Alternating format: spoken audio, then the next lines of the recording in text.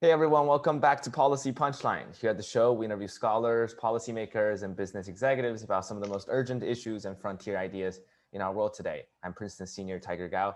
Today with me is Robinson Meyer. He is a staff writer on climate, science, and technology for The Atlantic. He's written a lot about Trump administration regulation rollbacks and climate science and politics. And when COVID-19 hit, he co-founded the very famous COVID-19 tracking project, which is now the chief source of COVID data for the country, used by the White House, Johns Hopkins, and most media outlets. And he's been on the COVID beat for most of the year, but last month he also launched The Atlantic Planet, which is the publication's innovative new climate section. So tons of interesting stuff to talk about, from COVID-19 pandemic to climate change. Thanks so much for joining me today, Rob. Absolutely, thank you for having me. And also co-hosting this interview with me is Sally Meyer and Neil Reddy, two members of our Policy Punchline team. Yeah, thanks for having us. Thanks for having me, Tiger. Rob, why don't we jump right in so we can start the interview with the, I guess, very big generic question that's probably on everybody's mind for nearly the entire year. For our listeners, would you mind telling us a little bit more about how you started COVID-19 tracking project, how this came together, and what your assessment of the general situation is right now? Oh man. The COVID tracking project started by accident. I don't know how to describe it because it was very intentional. So in late February, early March, there was this period where COVID was becoming a bigger deal. It was kind of exploding as a story.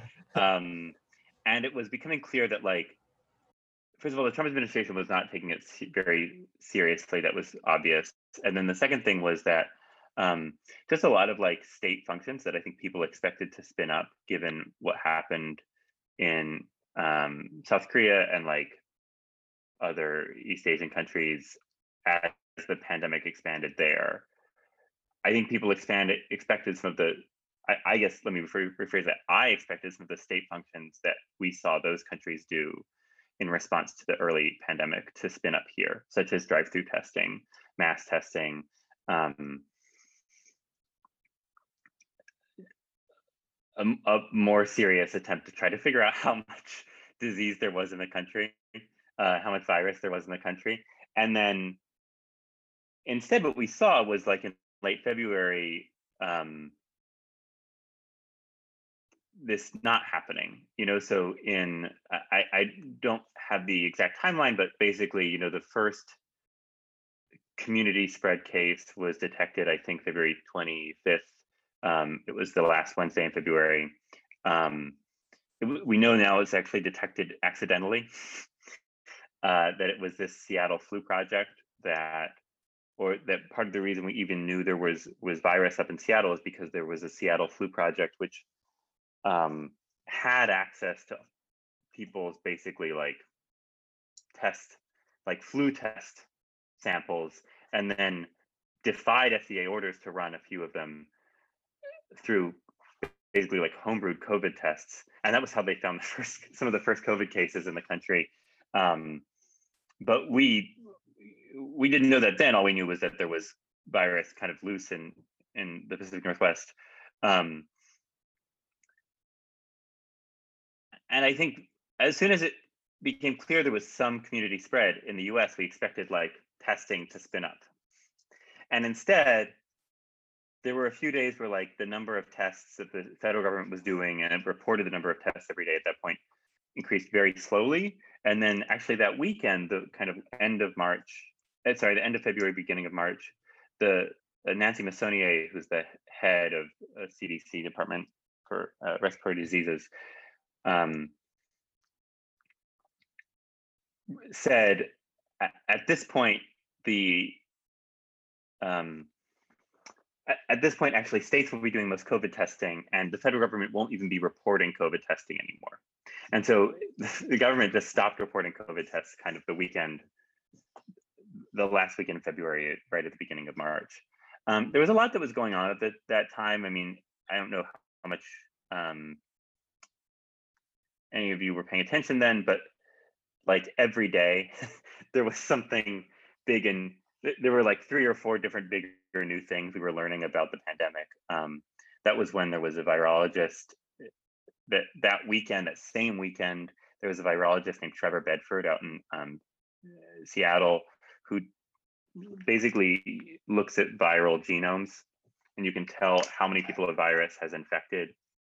If you compare the genome from current people who are infected to like an earlier genome you have, you can tell the family tree. And because coronaviruses like mutate at very dependable rates, you can use the number of mutations to figure out how many people have been infected. And he predicted that there were at that point 1,000 infected people in Seattle. And because there was no social distancing, no mask wearing, anything, that was going to double, like every 6 days, I think, or every 3 days. I mean, it was very, he predicted like that Seattle was just about to explode with cases. That same day, as that week began, that first week in March, the market was crashing a bunch. And I really wanted to cover this and I didn't know how. One of the decisions The Atlantic had made is that we were going to report out the pandemic, that The Atlantic kind of does commentary and it also does a lot of reporting. And we made a decision pretty early that or my editors made a decision pretty early that we were going to do a lot of reporting. And I was like very frustrated because I was like, well, this is clearly becoming a disaster. Like nobody knows how many tests have been run. Nobody knows how much virus there is. Nobody knows even like, can states run these tests? It was just a clearly unknown state. And then I called my colleague Alexis Madrigal and was actually like, it's like Hurricane Katrina is about to make landfall, and we're covering the U.S. Army Corps of Engineers, who built the seawalls that then failed during Katrina. Like we know, we can kind of see how bad this is going to be, but not everyone understands it yet. How can we do something that makes people understand it? And I kind of convinced Alexis that what we were going to do was split up the states and each of us would contact 25 states and just actually at that point ask them how many tests could they do a day? How many tests were they running a day? What was their testing capacity? Because also clear something weird was happening with tests. And then kind of at the end, we just decided to tack on, like, let's also ask how many tests they've run so far. And we started sending out emails and states started getting back to us. And within 24 hours, we'd heard back from almost every state. And what we could tell was that, first of all, states only could run a couple dozen tests a day in most instances. And second of all, that only at that point that we could find about 1,800 tests had been run. We could only confirm that about 1,800 tests had been run. And that was, by this point, it was like Thursday of this week. So there were more cases popping up. People were really starting to freak out. It was clear that the virus was like out. Italy was starting to kind of fall apart. It was clear that something had gone seriously wrong. And there was an assumption, I think, that because cases weren't being reported in the US, there weren't many infections, when in fact, what we were able to tell was that, I mean, this is like, we knew was a very important number, because what it showed was that if there were a low number of cases in the US, it wasn't because there were a high number of, it wasn't necessarily accurate. It was just that there weren't many tests being run. That there were a low number of cases because there were a low number of tests, basically. We published that first story with our reporting on Friday morning. At that point, Alexis got a call or a text from his college roommate, a guy named Jeff Hammerbacher. And the roommate asked, like, hey man, are you using my amazing story? Are you using my Google Doc? And Alexis was like, wait, what Google Doc? And Jeff was like, oh, I've been trying to collect the same testing data. This is literally his freshman college roommate, from 10 years or I guess 13 years earlier or whatever. He's like, I've been trying to collect the same testing data from states, but I've been trying to do it programmatically. So like scraping state websites. And I have a Google Doc running. At the same time, I was in touch with my friend Aaron, who I've known for a long time, just through both being on the internet and kind of working in similar journalism circles. And she was also really freaking out about the pandemic at the same time. I think this is Friday or Saturday of this same week, right after we published our story. And she was like, yeah, I saw there was this call for volunteers from this guy who's like putting a Google Doc together. I guess his name's Hammerbacher. At this point, I didn't even know that Jeff had been in touch with Alexis or that they were college roommates. I guess actually I did, because I was like, oh, you should sign up for that or something, because like he knows, like you should just sign up. And Aaron was actually the first volunteer to volunteer for kind of Jeff's Google Doc project. Over the course of that weekend, through a process that I was actually totally removed from because I was reporting, Alexis, Aaron, and Jeff came together and created COVID Tracking Project and started to bring in volunteers. And kind of what emerged is that Alexis and Aaron, what emerged within the next few weeks was Alexis and Aaron ran the project together. Jeff eventually stepped back, though he was really, really instrumental in setting it up and especially in getting a lot of the technological kind of backend going. And I was in this kind of role of like taking COVID Tracking Project work, and also I was in the Slack a ton and helping Alexis, but my job was almost to translate that into journalism on the Atlantic. So we've been doing this now. When we started, we thought that basically the government had this data, that this testing data was somewhere in the federal government, and that it was going to get out. That basically by creating a worse public version of it that was open source, we would kind of force the government, or like goad the government into releasing its own better version of this data. So for instance, when we found 1,800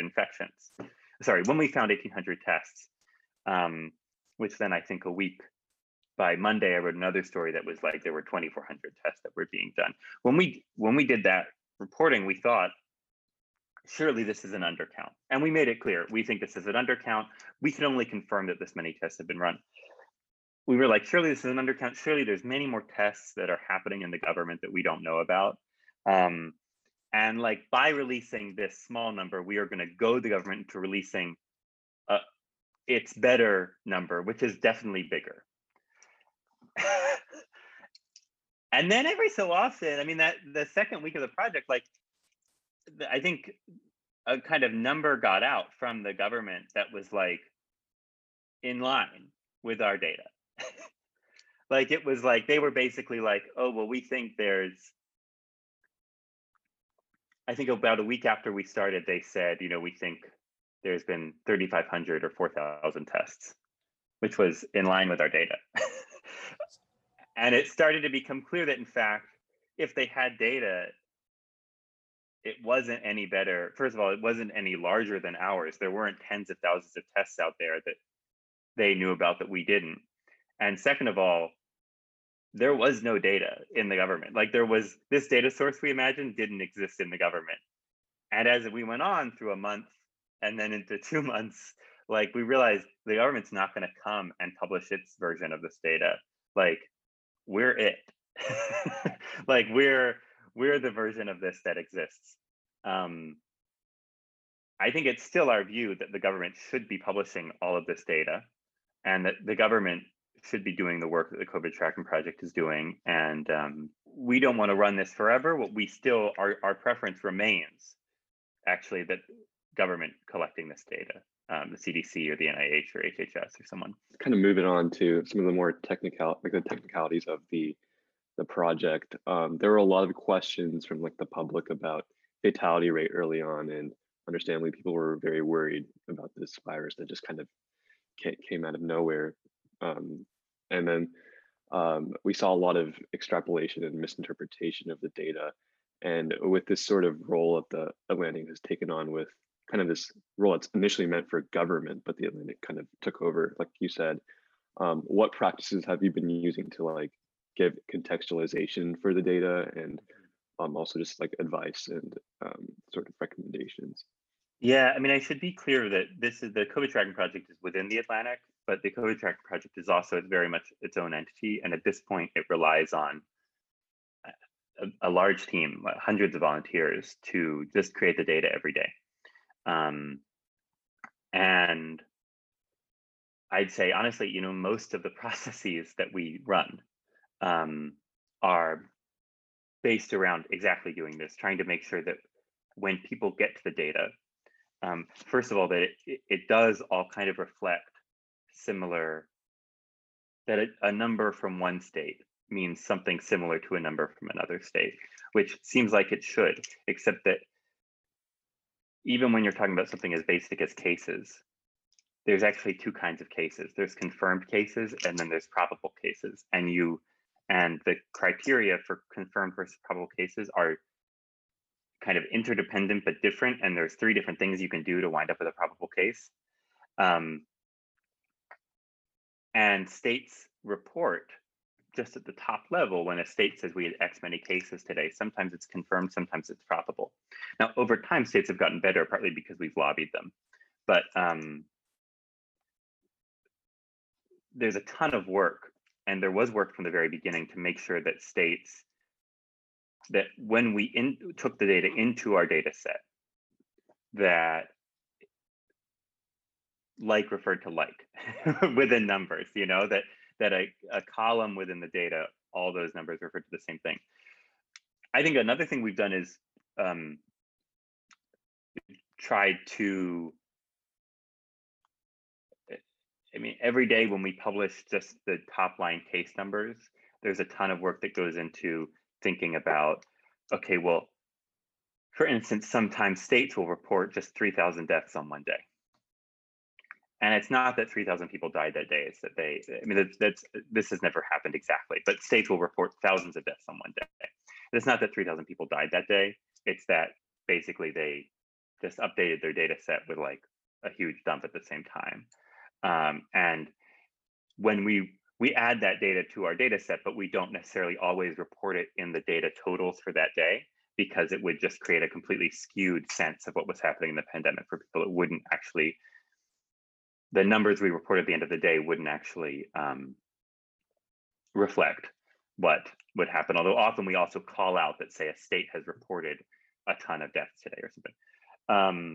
I should say that deaths is not a great answer here. This usually happens with tests, because states will report, California was doing this early in the pandemic. It would suddenly just report 10,000 negative tests on one day. And it would just be backlogged on the negative test data for some reason. I think another answer is that we have just avoided publishing some statistics. So for instance, there's a lot of interest around test positivity.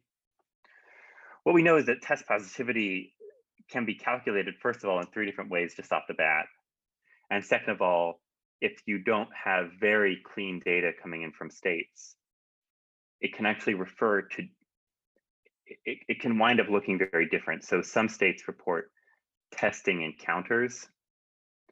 Some states report unique people tested. So if someone's in the hospital and they're tested for COVID twice in one day, they only show up once in the data. But some states report number of tests run, which is if you're in the hospital, you're tested twice for COVID in one day, you show up twice, or 3 times, depending on how many you've tested. So you can imagine what this looks like across a large populous state. If the state is a unique people tested state, then it reports that person once. If it's a number of tests run state, it might report that person 4 to 5 times. Well, if you're looking at test positivity that takes the number of tests as the denominator,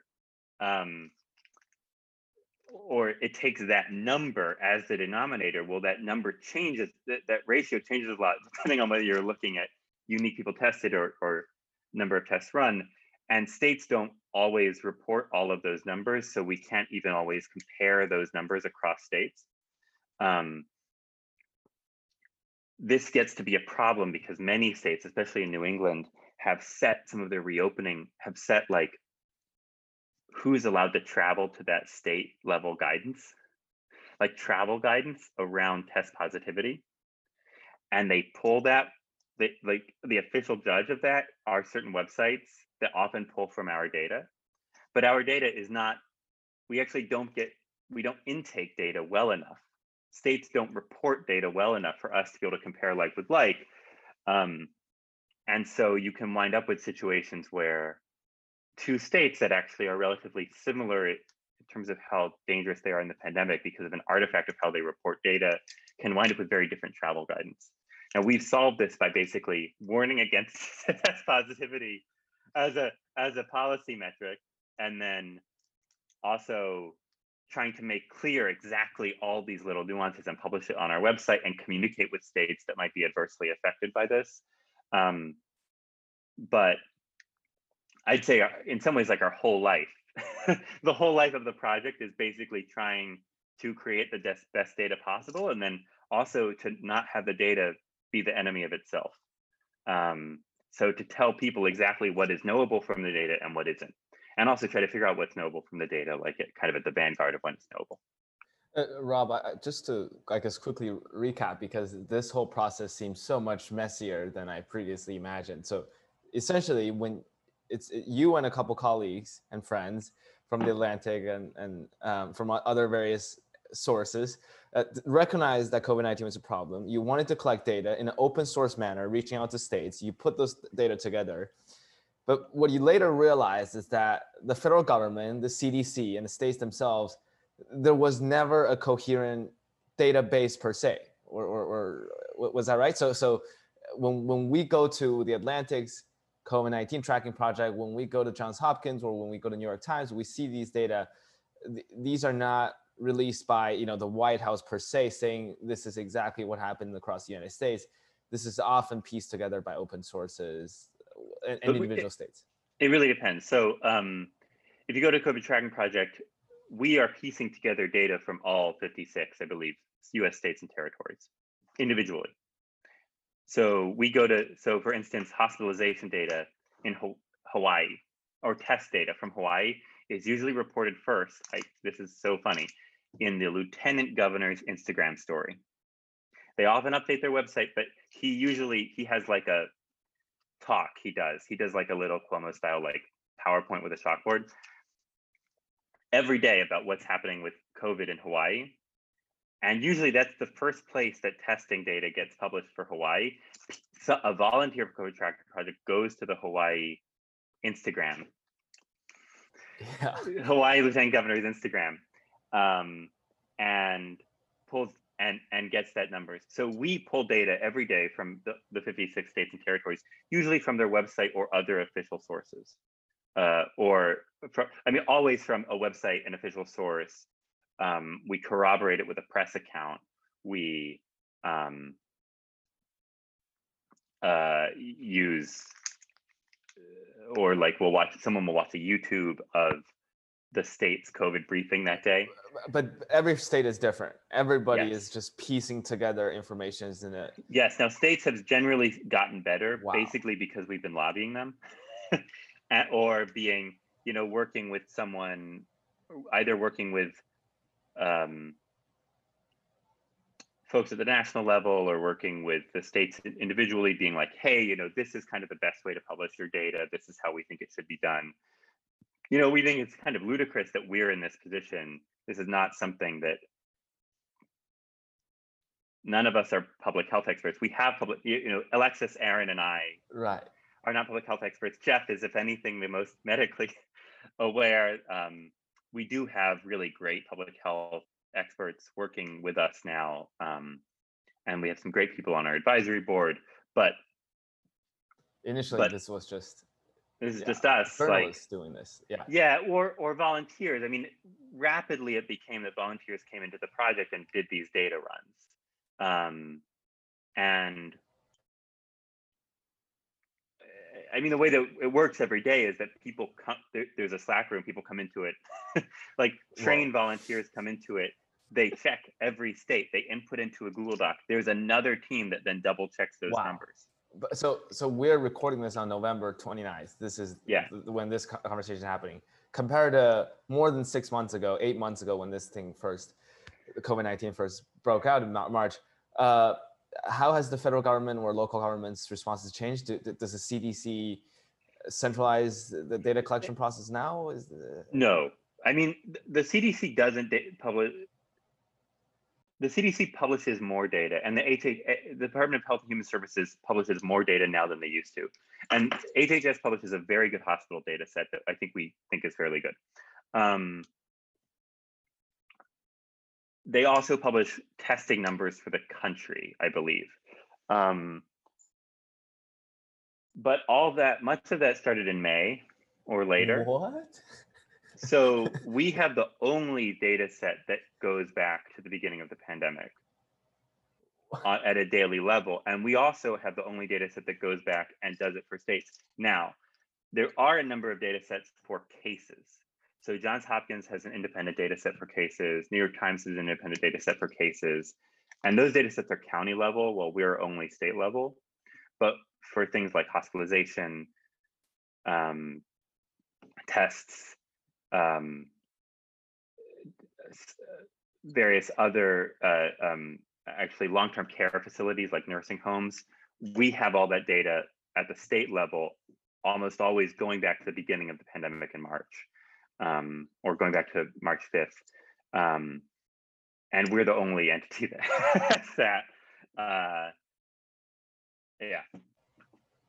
So it's pretty shocking, right? Like you'd think this would be the role of the federal government. And in fact, like the role of the government, one of the oldest roles of the government is to provide data. I mean, like the census is in the Constitution, establishing standards and measures, I think, is in the Constitution. Data gathering is like a very classic role for the government. And honestly, it's something the US government has always done really, really well at. I mean, like from a climate standpoint, it's kind of funny. The US has the best climate data, hands down, of any national government in the world.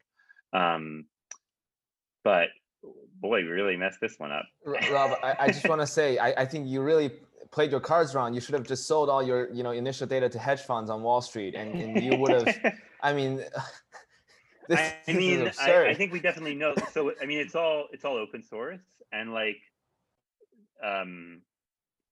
So when people talk about data initially, it was all this pulling our data. Let me put it that way. Way. Exactly, that's what I was thinking. It's like you are moving markets and moving literally our perception of what is going on. But yeah, I mean, I think there's a lot of different stuff here, and it's been an amazing project to be a part of. I mean, there's a point where kind of when you're talking about the scale of what it's done, it's just beyond anything that any individual one of us has done, and that's what kind of makes it so incredible. Yeah, and to kind of like tackle the source of this sort of incompetence from the federal government, I guess you can call it that. So like in early March, you wrote that there was a lot of like obfuscation of like the early results by the federal government because of this lack of involvement by the CDC, who like managed data accumulation in the past. And so can you attribute this to like a decision, like a conscious decision by the federal government, or a lack thereof? And like, why do you think this has been such a poorly managed response in terms of the data itself? It's a great question. To some degree, it's a question that I think we would still love to know the answer to. However, you could argue the CDC has been the biggest disappointment of the pandemic. Just in terms of, I think, what people expected, how people expected them to perform and how they've actually performed. In terms of what their historic role is and how they performed now. In terms of on the data side, it's a great question of why this never spun up. I don't fully know. What I would say is that, and I want to keep learning. I mean, I've Freedom of Information Act request out. What I'd say is that the degree to which all of this comes down to really incompetent or inattentive management at the very executive level is pretty high. And we saw this early on with testing, for instance, where the CDC and the FDA kind of got into a fight about which COVID test to use. This is in early February. And it led to a delay in the rollout of the CDC approved COVID tests. There were also errors in the CDC tests. But whether that should have delayed the rollout is another question I'm not going to get into now. But those kinds of interagency like that kind of interagency headbutting does happen in the government, but that's reconciled. Like normally that's resolved because you have a White House, and this is the White House's job, is to coordinate agency response, right? And coordinate federal response across agencies, and make the bureaucracy kind of work. And like we didn't see that now. And what we did see is that in instances, for instance, where the White House did take a personal interest, such as, we know that, for instance, like Jared Kushner was kind of in charge, or did play a big role in like trying to set up drive-through testing sites in late March that ultimately like never really happened. There were only a couple of them nationwide. This like promised national set of drive-through testing sites just never came together. We know that when there was any kind of initiative like that, it was because of the White House's involvement. And then when it fell apart, it was because the White House didn't see it through. So in this case, I think we have to kind of assume something similar. However, I'll say that, the CDC tracks flu data every year. Like the CDC has an exceptional flu database. And for whatever reason, that was never ported over to COVID. And just a question that's never been answered for me, that I've never been able to find out the answer to, but I'm very curious about, is like, well, why wasn't this ported? Why not? Why didn't this why can the CDC track flu so well, but not COVID? To me, Rob, it seems like the CDC had the institutional capacity for these kinds of operations. And the institutional failure perhaps was like not being able to ramp up its capacity. But then it's kind of up to the political administration to determine the agility of those capacities. Does that feel like the right assessment? It's a great hypothesis. I think we don't know. I don't feel like I know. I think the CDC has had some real failures here. Sure. I don't know whether those failures are basically in spite of or because of leadership, or because of some combination. The public health establishment has performed really well, but not like exceptionally well during this. For instance, there's never been at-home testing, right? We've never gotten at-home testing, like really cheap at-home testing, mass-produced. Just like we've never gotten mass-produced N95 masks, right? Like there's no barrier legally to the US government. Theoretically, there's no barrier legally to the US government ordering the production of N95 masks for everyone in the US and then mailing them to our homes. If that had happened, it would be huge, right? Because we just all wear like the best kind of mask all the time. Instead, there's still a PPE shortage of that highest quality mask. And there's all these like equity concerns about access to masks, right? So like, why didn't that happen? Well, part of it's like the White House never made it happen. HHS never made it happen. It seems like Brett Giroir, who's the testing czar in the US government, is maybe skeptical of at-home testing. However, the other thing that, and maybe just like there was political opposition to us manufacturing masks or tests en masse because the US government ordered manufacturers to.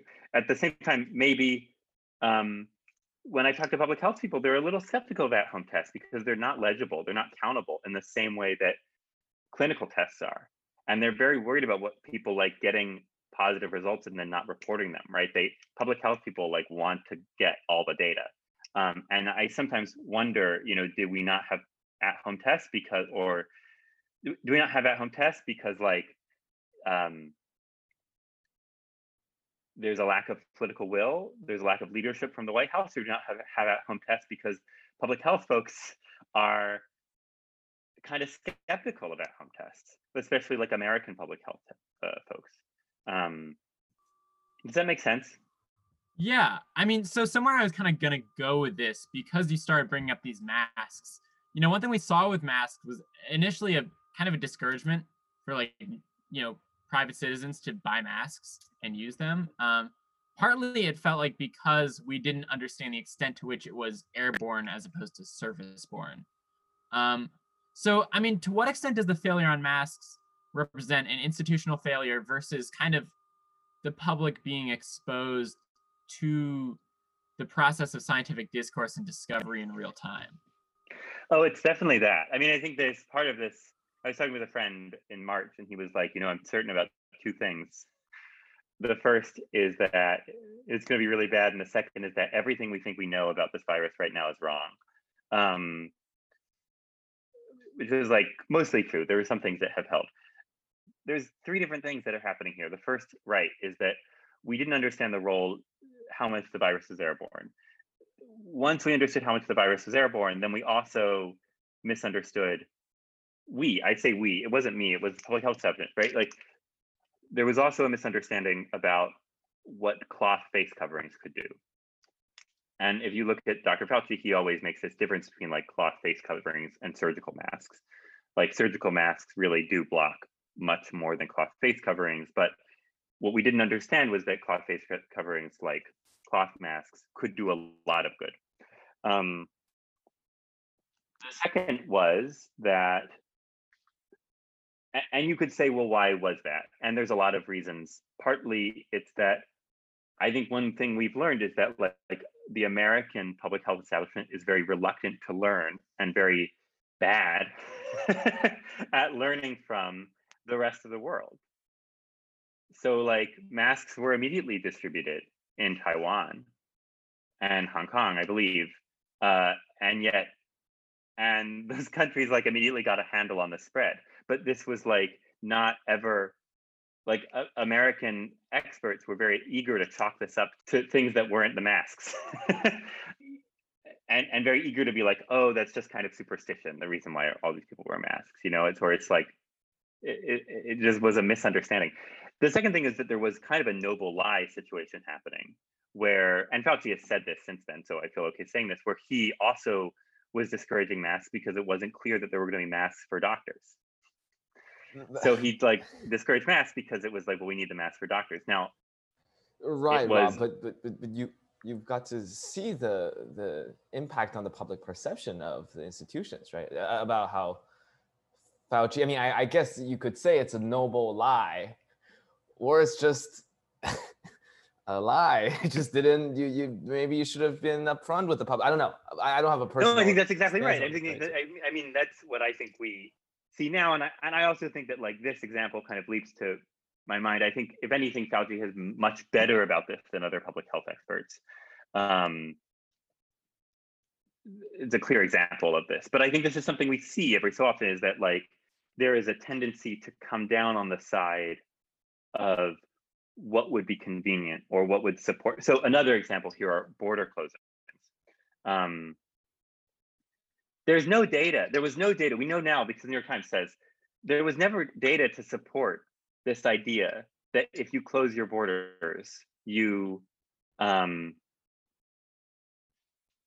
somehow can't keep the virus out. There was never data to support that. It emerged from the 90s when there was an epidemic that like spanned this kind of like very, I forget where the epidemic was, but it was in a region of the world where like there was a particularly kind of like porous border between two countries. And so they didn't want to close. So experts was like, it doesn't matter if you close down the border because it was like a TB outbreak or something. And they were like, it doesn't matter if you close down the border because people are going to cross anyway. Like, it doesn't matter. But this evolved through the 90s and 2000s into like border closings don't stop the pandemic. So then early in February, what? Even though it actually does, and we should have. Even though it actually does. Early in February, there was a line, now crucially not actually from government scientists, but there was a kind of line from like these like academic public health experts that were like, it doesn't matter if you close borders, that actually isn't what stops the pandemic. What stops the pandemic is X, Y, and Z. It's not true. Obviously, closing borders stops the pandemic. Right. Now, what was actually happening inside the government, and the reason that we were unsuccessful in keeping COVID out of the US wasn't because we were doing border closings. It was because we were doing like the most ineffectual border closings ever. So, and we know now that like scientists inside the White House, including Fauci, were saying this. Basically, like, you can't keep what the Trump administration did was it closed U.S. It blocked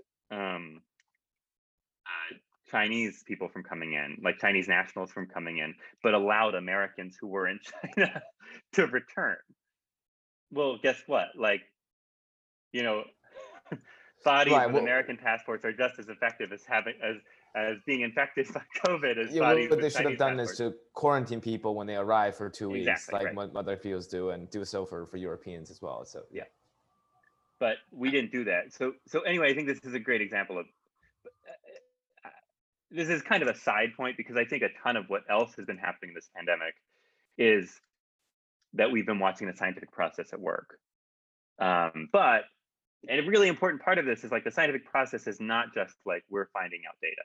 Like okay, so sorry, I'm just like talking, but like a great place where we watch the scientific process at work is this idea: did the virus mutate to become more contagious? And at first, people were like, probably not. We need a lot of evidence for that. Like when the first studies came out saying that, they were like, probably not. We need a lot of evidence for that. Now, a lot of experts are like, actually, it probably did. Like it probably did mutate very early on and become more contagious. And that may have explained in part why the outbreaks in like maybe New York and Northern Italy were worse than the outbreaks in Wuhan, like the very earliest stage of outbreaks.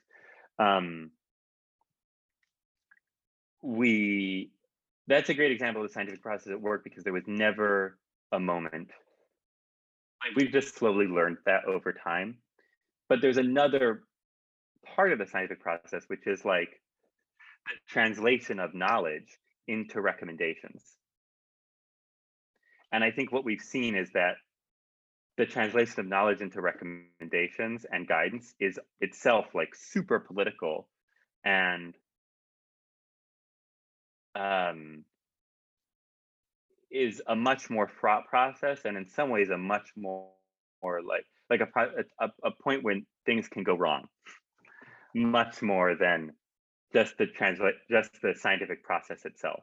And in part, what happens is like scientists get nervous about exposing how much they don't know about the virus to people, and so then they kind of like cover it up and they issue a recommendation that later they have to reverse. Yeah, I mean, so I have a question about these recommendations. I remember like really early in the pandemic, you actually had a lot of liberals making mistakes on this. So for instance, I remember Mayor Garcetti mocking individuals who went to the beach on Twitter, despite the beach like winding up being a relatively safe activity, and generally like just discouraging outdoor activity.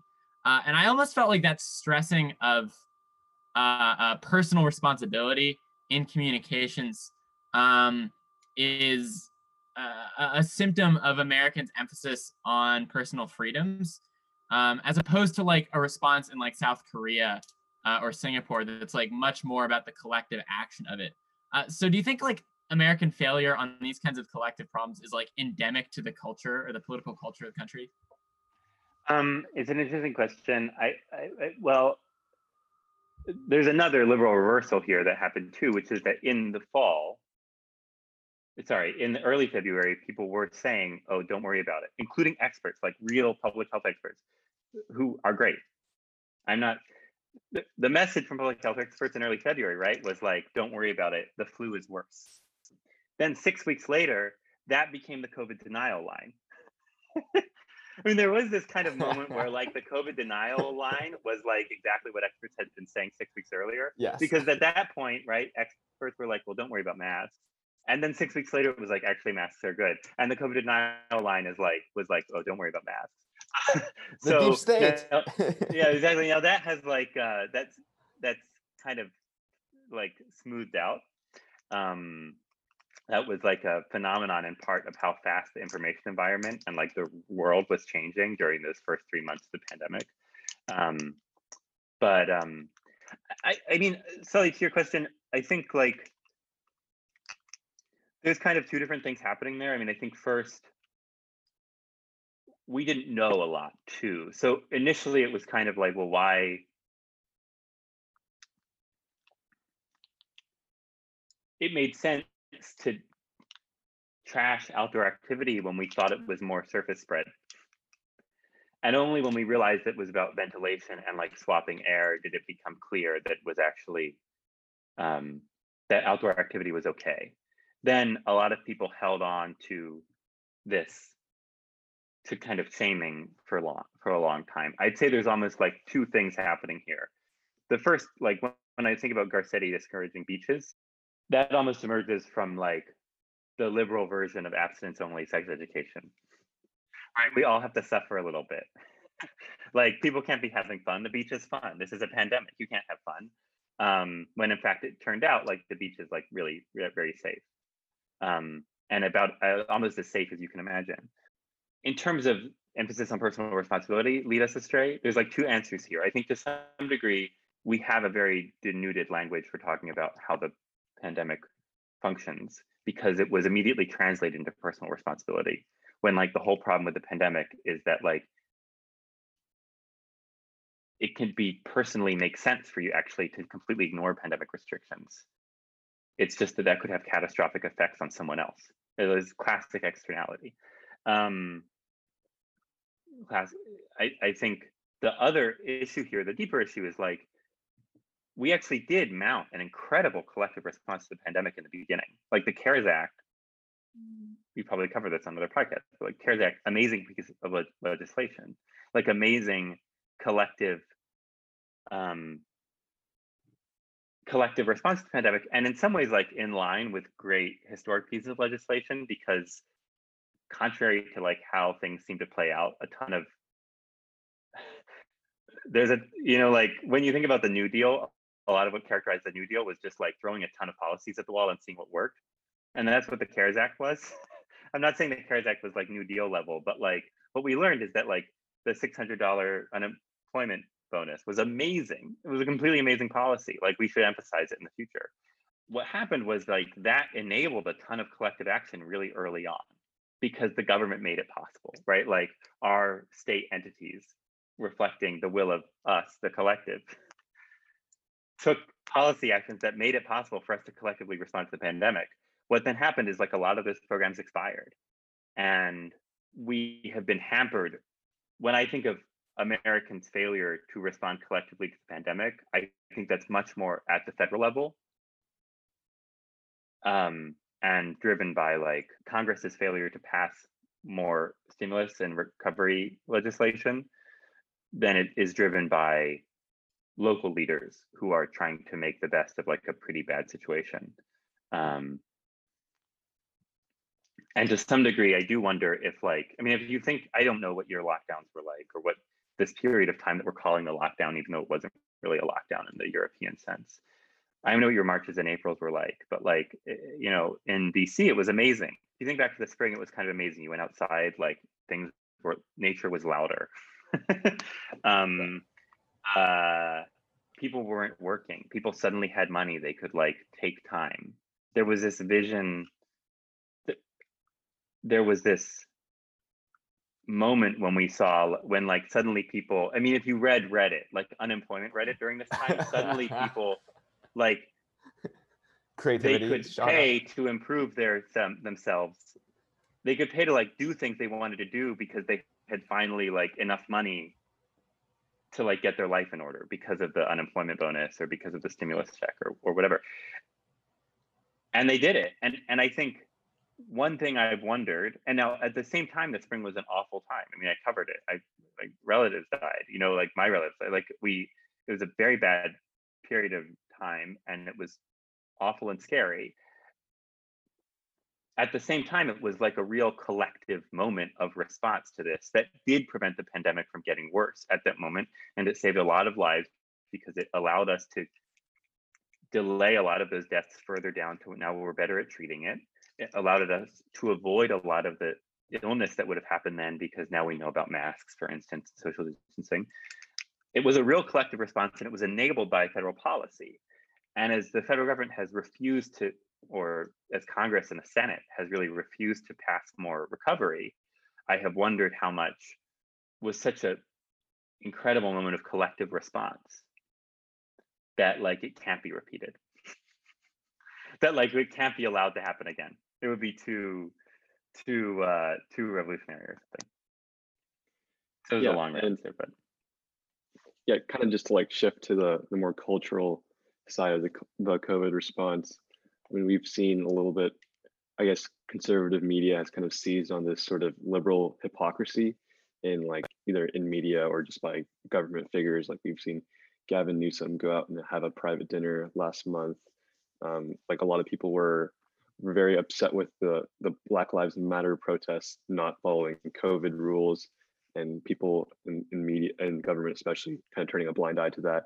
Also, recently there was a piece in the New York Times, I think by Farhad Manjoo, which kind of did a very detailed tracking of his contacts, and then it ended with him deciding to go to Thanksgiving anyway.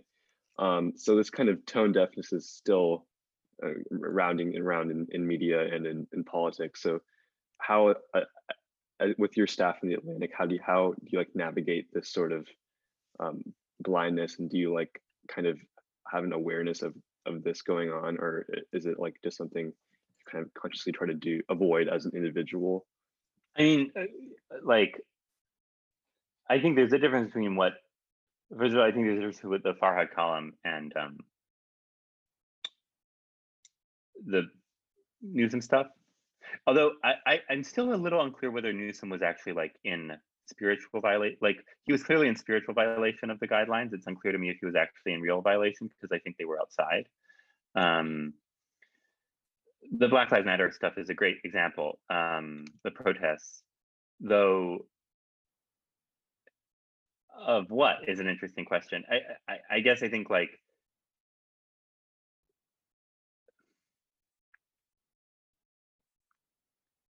these things were all a little frustrating for different reasons. Rob, perhaps yeah. maybe I could zoom in a little bit. I'd just add on a little bit to Neil's question. What I've personally seen is that the narratives couldn't keep up anymore, because it seems that you have one narrative that's saying you should not have outdoor gatherings and activities, and Trump's rally shouldn't happen. But then you say, wait a second, but Black Lives Matter is such an important institutional issue that people really have to go on the street. I think that's right, that there's real narrative collapse around like this whole thing. And it's narrative-driven journalism, it almost seems like. Well, and if you look like the Republican officials or lawmakers are skeptical of COVID stuff. If you look, they're like not actually even responding usually to their own party. Like anti-masking is like not a response usually to their own party. It's a response to the majority in their party. It's a response to like a fringe in their party. So I think to some degree, it kind of depends on when this stuff happened. You know, back during the Black Lives Matter protests, for instance, there was a lot of concern. Some people were like, no, the protest should happen. Some people were like, well, they shouldn't happen. Rob. The conservatives especially were like, you know, this is real hypocrisy. They're getting together. And then also public health people were like, this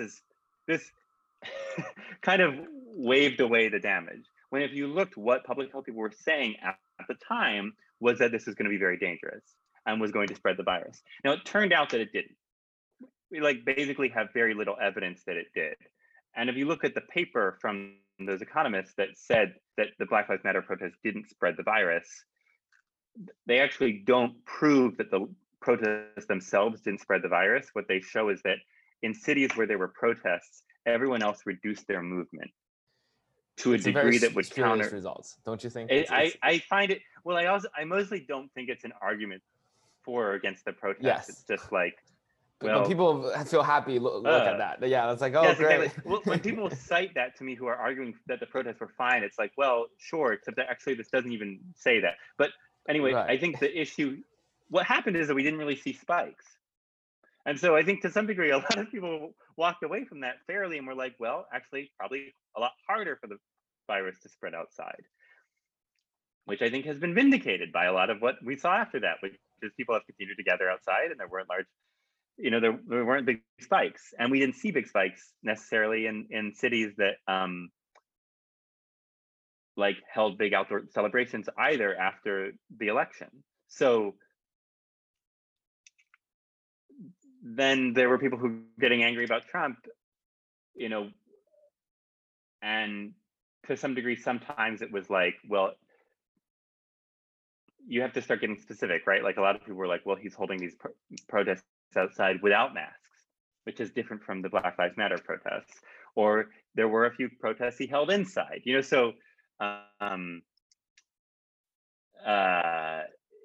to some degree, part of what's happening here is that like we have transcended like the nuance level for a lot of being able to criticize this stuff, and political media can't necessarily like always keep up with that. Though I think actually individuals can, and so it's been then you're in the classic situation of like, storylines and the media like can't actually functionally report very well on and can't functionally like report very well on what's actually happening. I think something that you did for me in kind of the last 15 minutes is reframe my thinking, because I was placing a lot of this on kind of incompetence in the Trump administration. And you've kind of re-emphasized the importance of Congress just like doing its job and passing legislation. I think to that point, a big reason why you see this narrative breakdown now is that we both have these strong lockdowns and we have to keep businesses open because they like need income. Like they don't have money to support themselves. And all the ways that they were able to stay functional through the spring and early summer are gone. So I didn't really appreciate the extent to which Congress was at the center of the cultural narrative on this as well. I think that's right. Well, I think a ton of this, yes, exactly. Like a ton of our inability to shut down comes down to Congress not passing legislation that makes it possible to shut down. And even if you're a small business owner looking at vaccination timelines, if you say most people are going to be vaccinated by April, even then that means we're only 2/3 of the way through, which is like agonizing from a small business perspective. So now ton of this is also on Trump, because if Trump wanted a deal to happen, he could make it happen. I do think, if Trump were to go out there and be like, we need to make a deal happen. And even what we saw in the spring was that Mnuchin, Trump, and Pelosi can make the Senate come to the table. Well, then there's the question of whether the Democrats was betting on the blue wave. They wanted to wait for a bigger stimulus package, and it didn't happen. Well, we don't have to go into the details, but that's exactly right. I mean, I think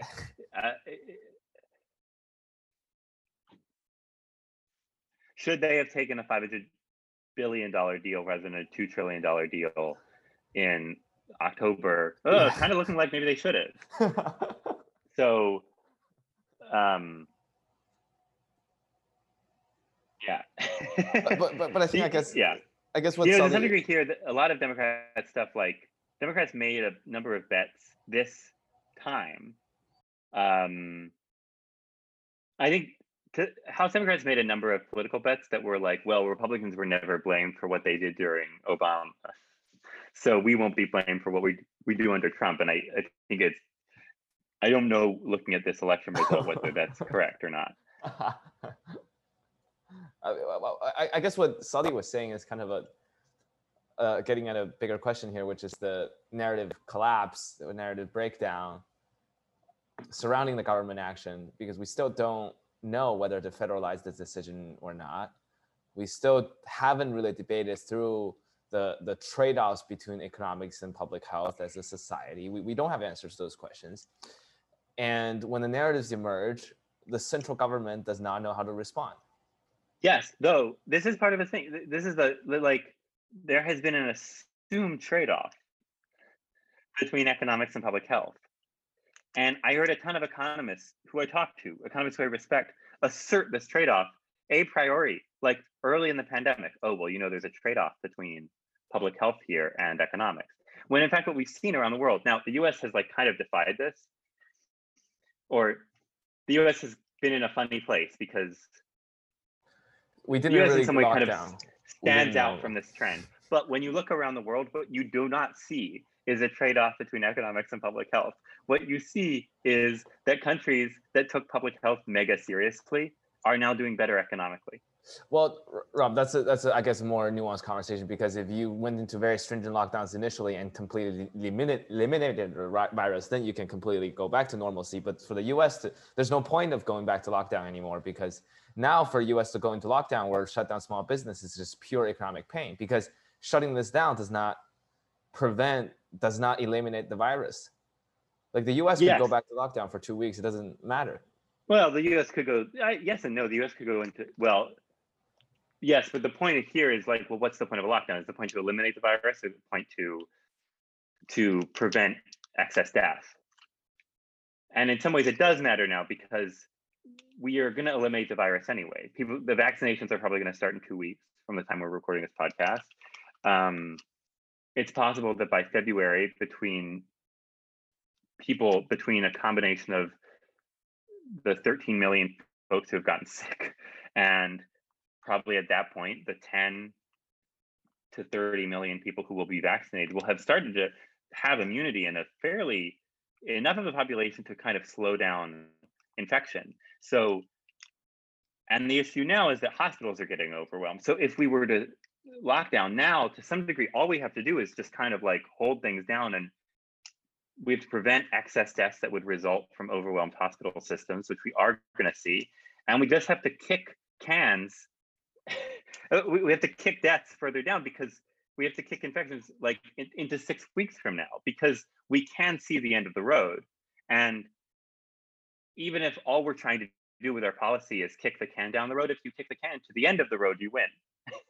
So I think part of what's happening, but we can't do that because of Congress, right? So I think there are two things that happened. There was never full agreement on whether we were trying to suppress the virus enough to avoid hospital system overwhelmed, or whether we were trying to completely eradicate the virus.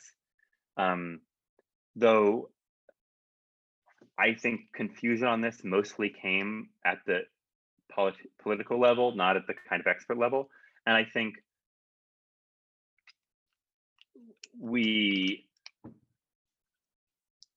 to some degree now the question's a little different, because the question about locking down now is not, because time is actually different now than it was in July. Like, you can lock down, if we were to fund a lockdown for our country for 6 weeks, we could start to hit the end of the pandemic period, because we just suppressed the virus enough that like vaccinations would take over, and that would be that. So I think you're right. I just wanted to like complicate this, because the discussion of like how a lockdown would work in theory is actually different kind of during a out of time pandemic discussion than it is now, because we can see the end of the road now. Yeah, I mean, I think that you are kind of addressing kind of this existential questions regarding, catastrophes and Americans' public response to it, and also like kind of our personal role in it. And the original plan here was to go into some climate, but I think I just want to hear a little bit about your approach to climate change, and mostly how that was influenced by, now 6 months of reporting COVID. Like, has your vision of climate change shifted based on your reporting of COVID? Well, I'd say that something that I really have come to believe that I didn't know, or that I suspected was true of climate change, that I think is really true of COVID, which is exactly what you were just saying, which is that we don't solve problems like COVID or climate change. We are going to manage our way through them, right? Climate change is going to happen for decades, so it's never going to be like we solve it. It's never going to be like we have the optimal climate change strategy. It's going to be like we do something, then we do something else, then we do something else, then we learn from that, then we do something else. Just like how it's been with COVID. And COVID is like much shorter than climate change. Like, we can see the end of COVID in sight. And yet still, for big problems like this, you don't solve them. You manage through them. And in fact, this is like how everything is. It's just that because we view everything in retrospect, we view it all like we didn't solve World War II. We just managed through it, and we did stuff, and it turned out like the US did stuff, right? And it like turned out that like the collective amount of stuff it did was like enough to defeat like the Nazis in Japan in like with the collective amount of stuff that they did, right? Like, everyone's just managing through this. And there was a ton of debate as it was happening about whether we were doing enough or not enough. So that is like, we just managed our way through crises. And I think to some degree, we're all underserved by this idea that we will solve any of this. Or that there will be one policy and then we're done. For climate change, what that means is that like you have to build policies that are enduring and that support each other and that build up a coalition that then continues to support those policies, because we're going to be passing climate policy. We need climate policy now. We need climate policy in 5 years. We need climate policy in 15 years. And we don't know the climate policy that we'll need in 15 years exactly. All that we know is that we'll need to be able to pass it then. We'll need to be able to do it then. And so we best be able to, we should think about how to do climate policy now in such a way that we have our hands free in the future to keep doing climate policy. I think what I've learned, honestly, to just like target answer your question instead of ramble around it, is that if you look at COVID, there were a number of ways we could have solved COVID. We could have solved COVID through vaccines. We could have solved COVID through distributing masks to everyone, like really high quality masks and mandating everyone wear them. We could have solved COVID through distributing ventilation to everyone. There's a ton of different ways we could have addressed COVID. And the way we addressed it was vaccines. Yeah. And the reason we addressed it through vaccines is because there was a vaccine plan off the shelf. Like the government had thought about how it was going to rapidly scale up vaccine production in an emergency, and then that's what it did. And there were certain things that were agreed on, like we would mass produce vaccines before they received FDA approval. We didn't do that for tests. We haven't done that for masks. And that we only did that because there were plans that were sitting there in a crisis. And so there's a lot of discussion in climate change of like, if climate change got really bad, wouldn't we just devise some fix for it and solve it then?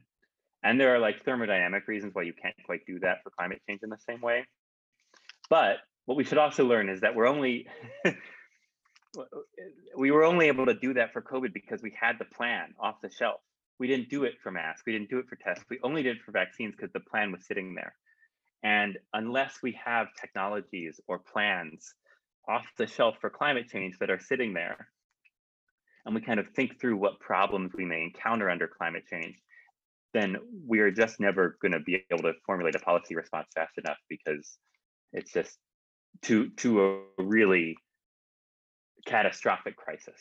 For instance, to a like extremely sustained drought or something, or heat wave, or Yeah, so you're not a political correspondent. I want to circle back around to the political situation, though you have done a lot of work in climate politics. And I sometimes wonder whether the issue with the progressive movement in the 21st century is that it always views like the next election as the end game. Like I think of that end game video where like every character has like a Democratic politician head, right? It's like everything is the last battle, and if we only get this piece of legislation through, this is going to solve the problem. It's like this is the $2 trillion piece of legislation. Whereas I think Republicans see it as a constant fight against progress to some extent, and they're always willing to go down to the dirt and fight for it. And so I wonder, do you think that if there's like this a cultural shift that has to happen within the progressive movement in order to kind of better address these existential questions? Yeah, so well, I think. Oh no, please. Sorry, Rob. No, please. All good. I think like one thing is, I think one reason for this is because there's been this idea in the Democratic Party for 12 years, basically since Obama won, and honestly since 2006, that Democrats like had the future.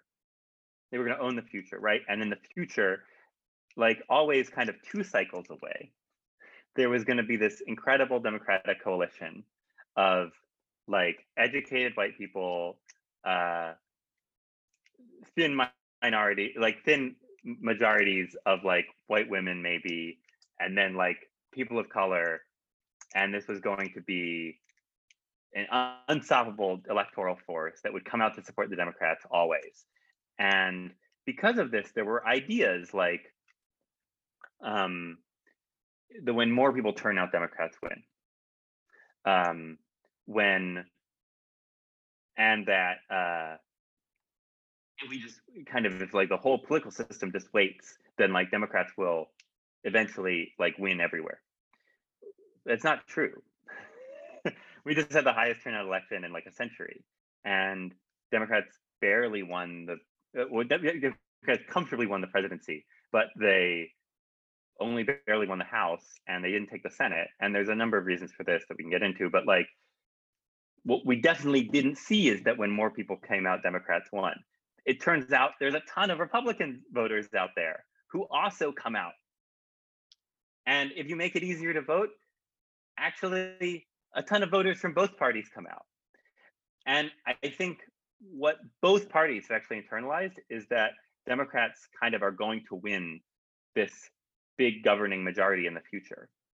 And I think that has led Democrats in power to be much more conservative than they would have been otherwise. Conservative in the small c sense, conservative in the like not wanting to rock the boat, not wanting to like do big stuff, because they always have this majority that's like just about to come. Like they're always just about to get this majority. And one thing I do hope for this election, because I actually think it would make all of American politics function better, is that Democrats get over that idea. There is no magical majority that's coming to save the Democratic Party in the future. They have to make things better for people, and then people will vote for them. And if they don't, then people won't vote for them. Another thing I do wonder with climate politics specifically is that climate politics doesn't really have, you can see this with the fights now over the Biden administration between different kinds of climate activists and different kinds of climate advocates. You know, climate doesn't have interests in the same way. We can't, people who like climate, who want to fight climate change, actually can't always dependably, well, look, everyone can say, look, the benefit of fighting climate change is that climate change would be very bad. We don't want it to happen in the future. But you can't actually like horse trade around that necessarily. And people have different ideas that they attach to actually trying to solve climate change. There's this famous political scientist, I think, named Steve Raynor, who talks about how climate policy is like a Christmas tree, because you can hang anything on it that you want to. And, you know, to some degree, there's a disagreement among climate advocates about whether we should be, you know, whether climate advocates should be hanging a ton on it, but that's kind of the Green New Deal approach, or whether they should be trying to get focused climate policies through that don't do that. Unlike other movements, or unlike even other constituencies of the Democratic Party, you know, if you ask, like, what do workers want? What does the labor movement want? Better wages. You make it easier to unionize. More favorable NRLB rulings. If you ask,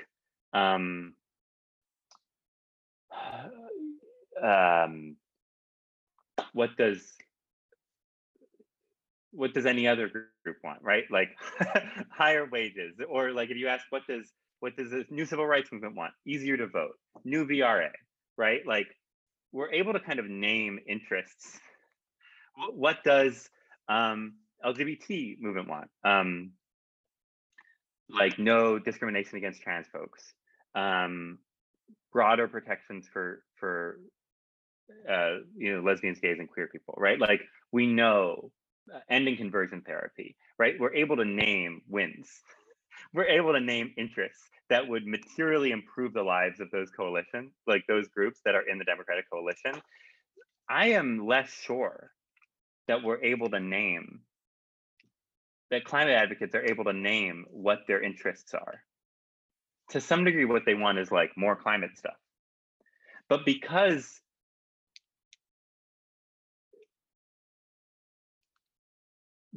formulating how we're going to solve climate change requires formulating like a global theory of change. Yeah, for sure. So I want to wrap up here with kind of a broader question, encompasses a lot of these themes. So I think America has like a dueling impulses of national catastrophes. So on the one hand, you get like the rhetoric around like 9/11 or Pearl Harbor, which stresses remembrance. And on the other hand, we get this popular discussion around public health crises and genocides and civil rights disasters that would paint America in a bad light that we kind of, grace over or skip over. And then there's also, you wrote about this article, I believe in August, or you wrote this article in August, kind of talking about America getting hit with these increasing waves of catastrophes, right? Where you get the storms in the Gulf Coast and the wildfires and continuing pandemic. And it seems like America has a capacity to normalize disasters that both cause an expected amount of death, where the death and destruction is like projected and can be normalized, and also disasters that paint America in a bad light. So this may not be an extremely hopeful way to wrap up, but can you imagine a future in which America has things like pandemics and symptoms of climate change, and we kind of normalize it rather than addressing it? I mean, we're kind of in it right now. Yeah. Yes. If the question is like, can we imagine a world where there's big disasters that happen and America is unable to mount a coherent response to it? Yes, I can, because we were kind of in it, and because it's easy to imagine how it keeps getting worse. I think probably the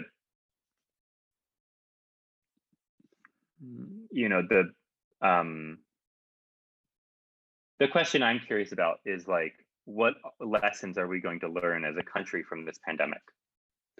Like,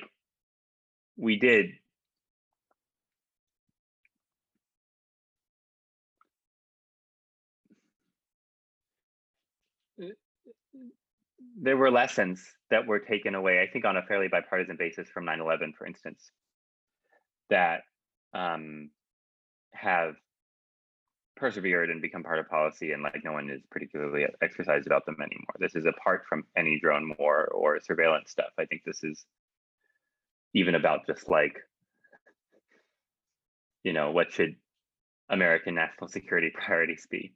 And it wasn't like there was no debate about them, but they were just internalized. I think a question is like, what lessons do we now take as a country from the pandemic? And what lessons also is the Republican Party allowed to take from the pandemic? Because a very normal way this would wrap up is like, look, we get vaccines,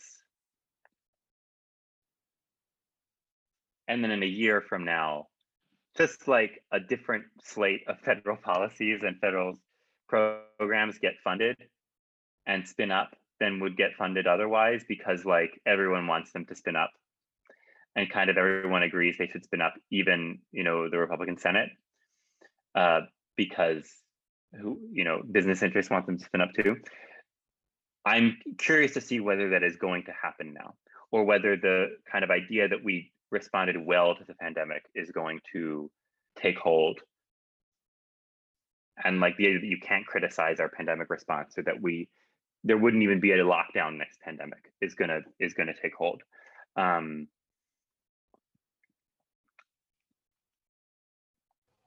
Are you optimistic? Yeah. Rob?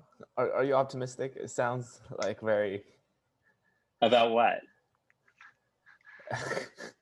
About where the country is headed, especially when it comes to issues of climate change, science, biohacking, future of biological warfare. I'm not how prepared very we worried are. about that. All these things. Because Sully and I were. I mean, if there's in a climate sense, what I always say is like, I'm not optimistic, I'm not pessimistic. In climate, I don't think it's particularly helpful to be one or the other. There's a lot of signs that are encouraging. There's a lot of bad stuff happening. To some degree, climate change is getting worse, much faster than we thought it would.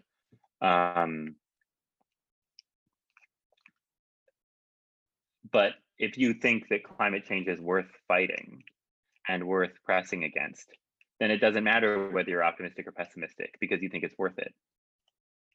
And I think it's worth it. I think it would be really, really bad for climate change to happen in an uncontrolled way, in a completely, runaway, catastrophic way. We're going to get some of it no matter what. But I think catastrophic climate change would be really bad. And it would be bad on the merits. And so it doesn't matter whether I think it's particularly hopeful or non-hopeful at any one moment. And to be honest, I've vacillated between the two over the 5 years I've covered it. What matters is that if it's worth fighting, then it's worth fighting. And I think ditto, I don't feel qualified to answer the kind of larger set of questions. But what I do think is, like, if we think it's worth fighting to make America's pandemic response better, then it's worth it. And it doesn't matter if we're optimistic or pessimistic or whatever. It's just like, is it worth it? And I think it is. So it's worth it. Rob, we also talked for a while already. I thought maybe we should wrap up here. I guess one last question. I can keep going a little bit, but yeah. One last question I have is, since the name of our show is Policy Punchline, what would your punchline be for this COVID-19? Like, what's the end? The takeaway that you think our listeners should walk away from?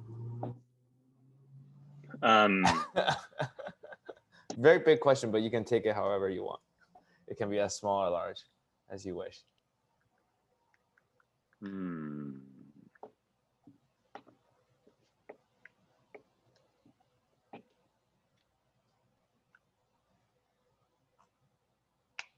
About the COVID-19 tracking project. Here's what I'd say.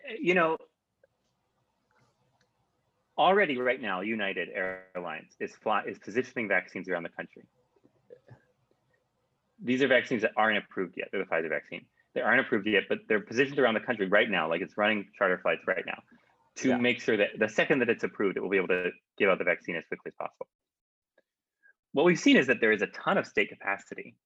And you could look at what happened with the CARES Act too. I mean, amazing progressive legislation that was actually implemented okay. Ditto the stuff the Fed has done over the past year. Like, there's a ton of state capacity in the US. It is going to do amazing things in the next 6 months. It really is. Like, we're going to get vaccines. It's going to work. Trump will use the military. Well, but even look at the military, right? Like, the military 2 weeks, everybody will have it. The military has remained a fairly. There's a ton of state capacity left there too. There's a ton of capacity in the government. And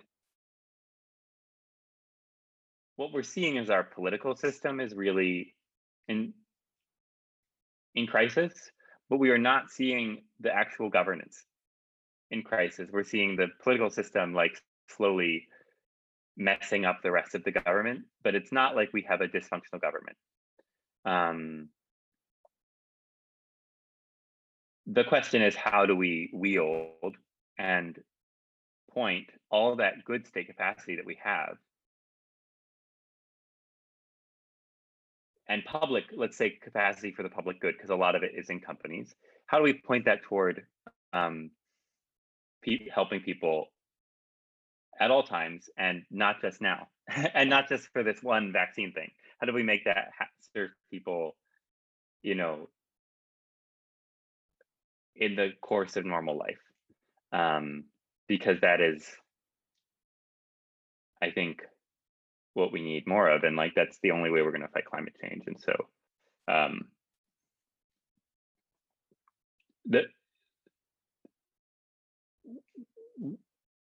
the question for me is almost like, well, why did some of these bureaucracies fail?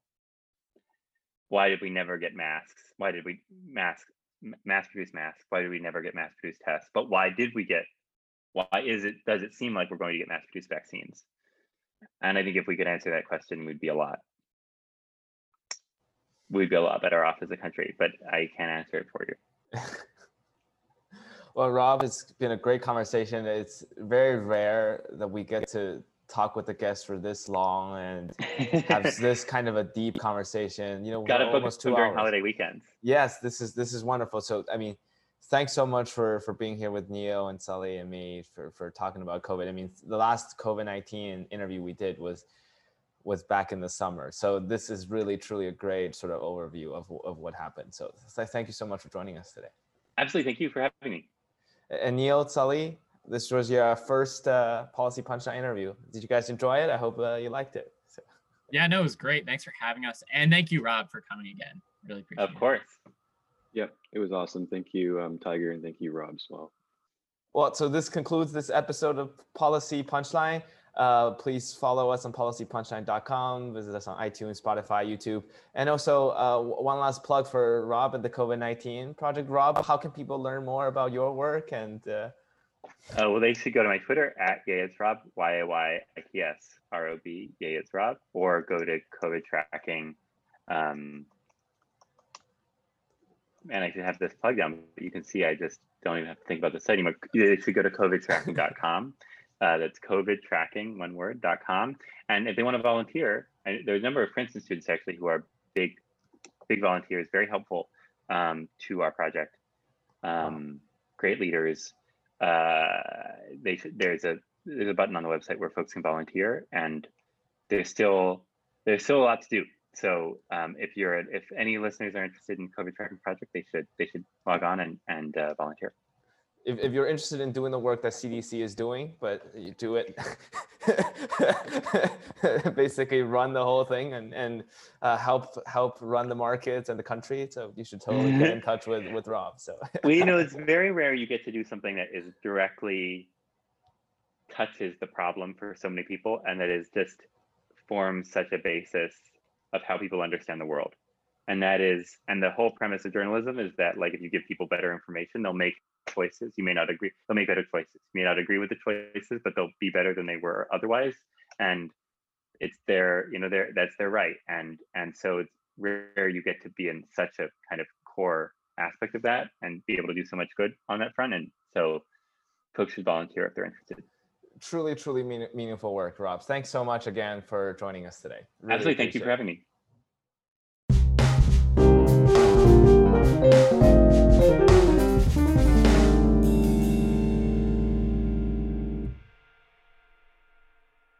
You've been listening to Policy Punchline, a podcast generously supported by the Julius Rabinowitz Center for Public Policy and Finance at Princeton University. We would also like to encourage you to follow other podcasts produced by Princeton University, such as Politics and Polls by the Woodrow Wilson School of Public and International Affairs. Policy Punchline is intended to be informational only and does not reflect nor represent the views of Princeton University or the Julius Rabinowitz Center for Public Policy and Finance. For more information on subscription, donation, volunteering, or contact, please visit policypunchline.com. Thank you again for listening.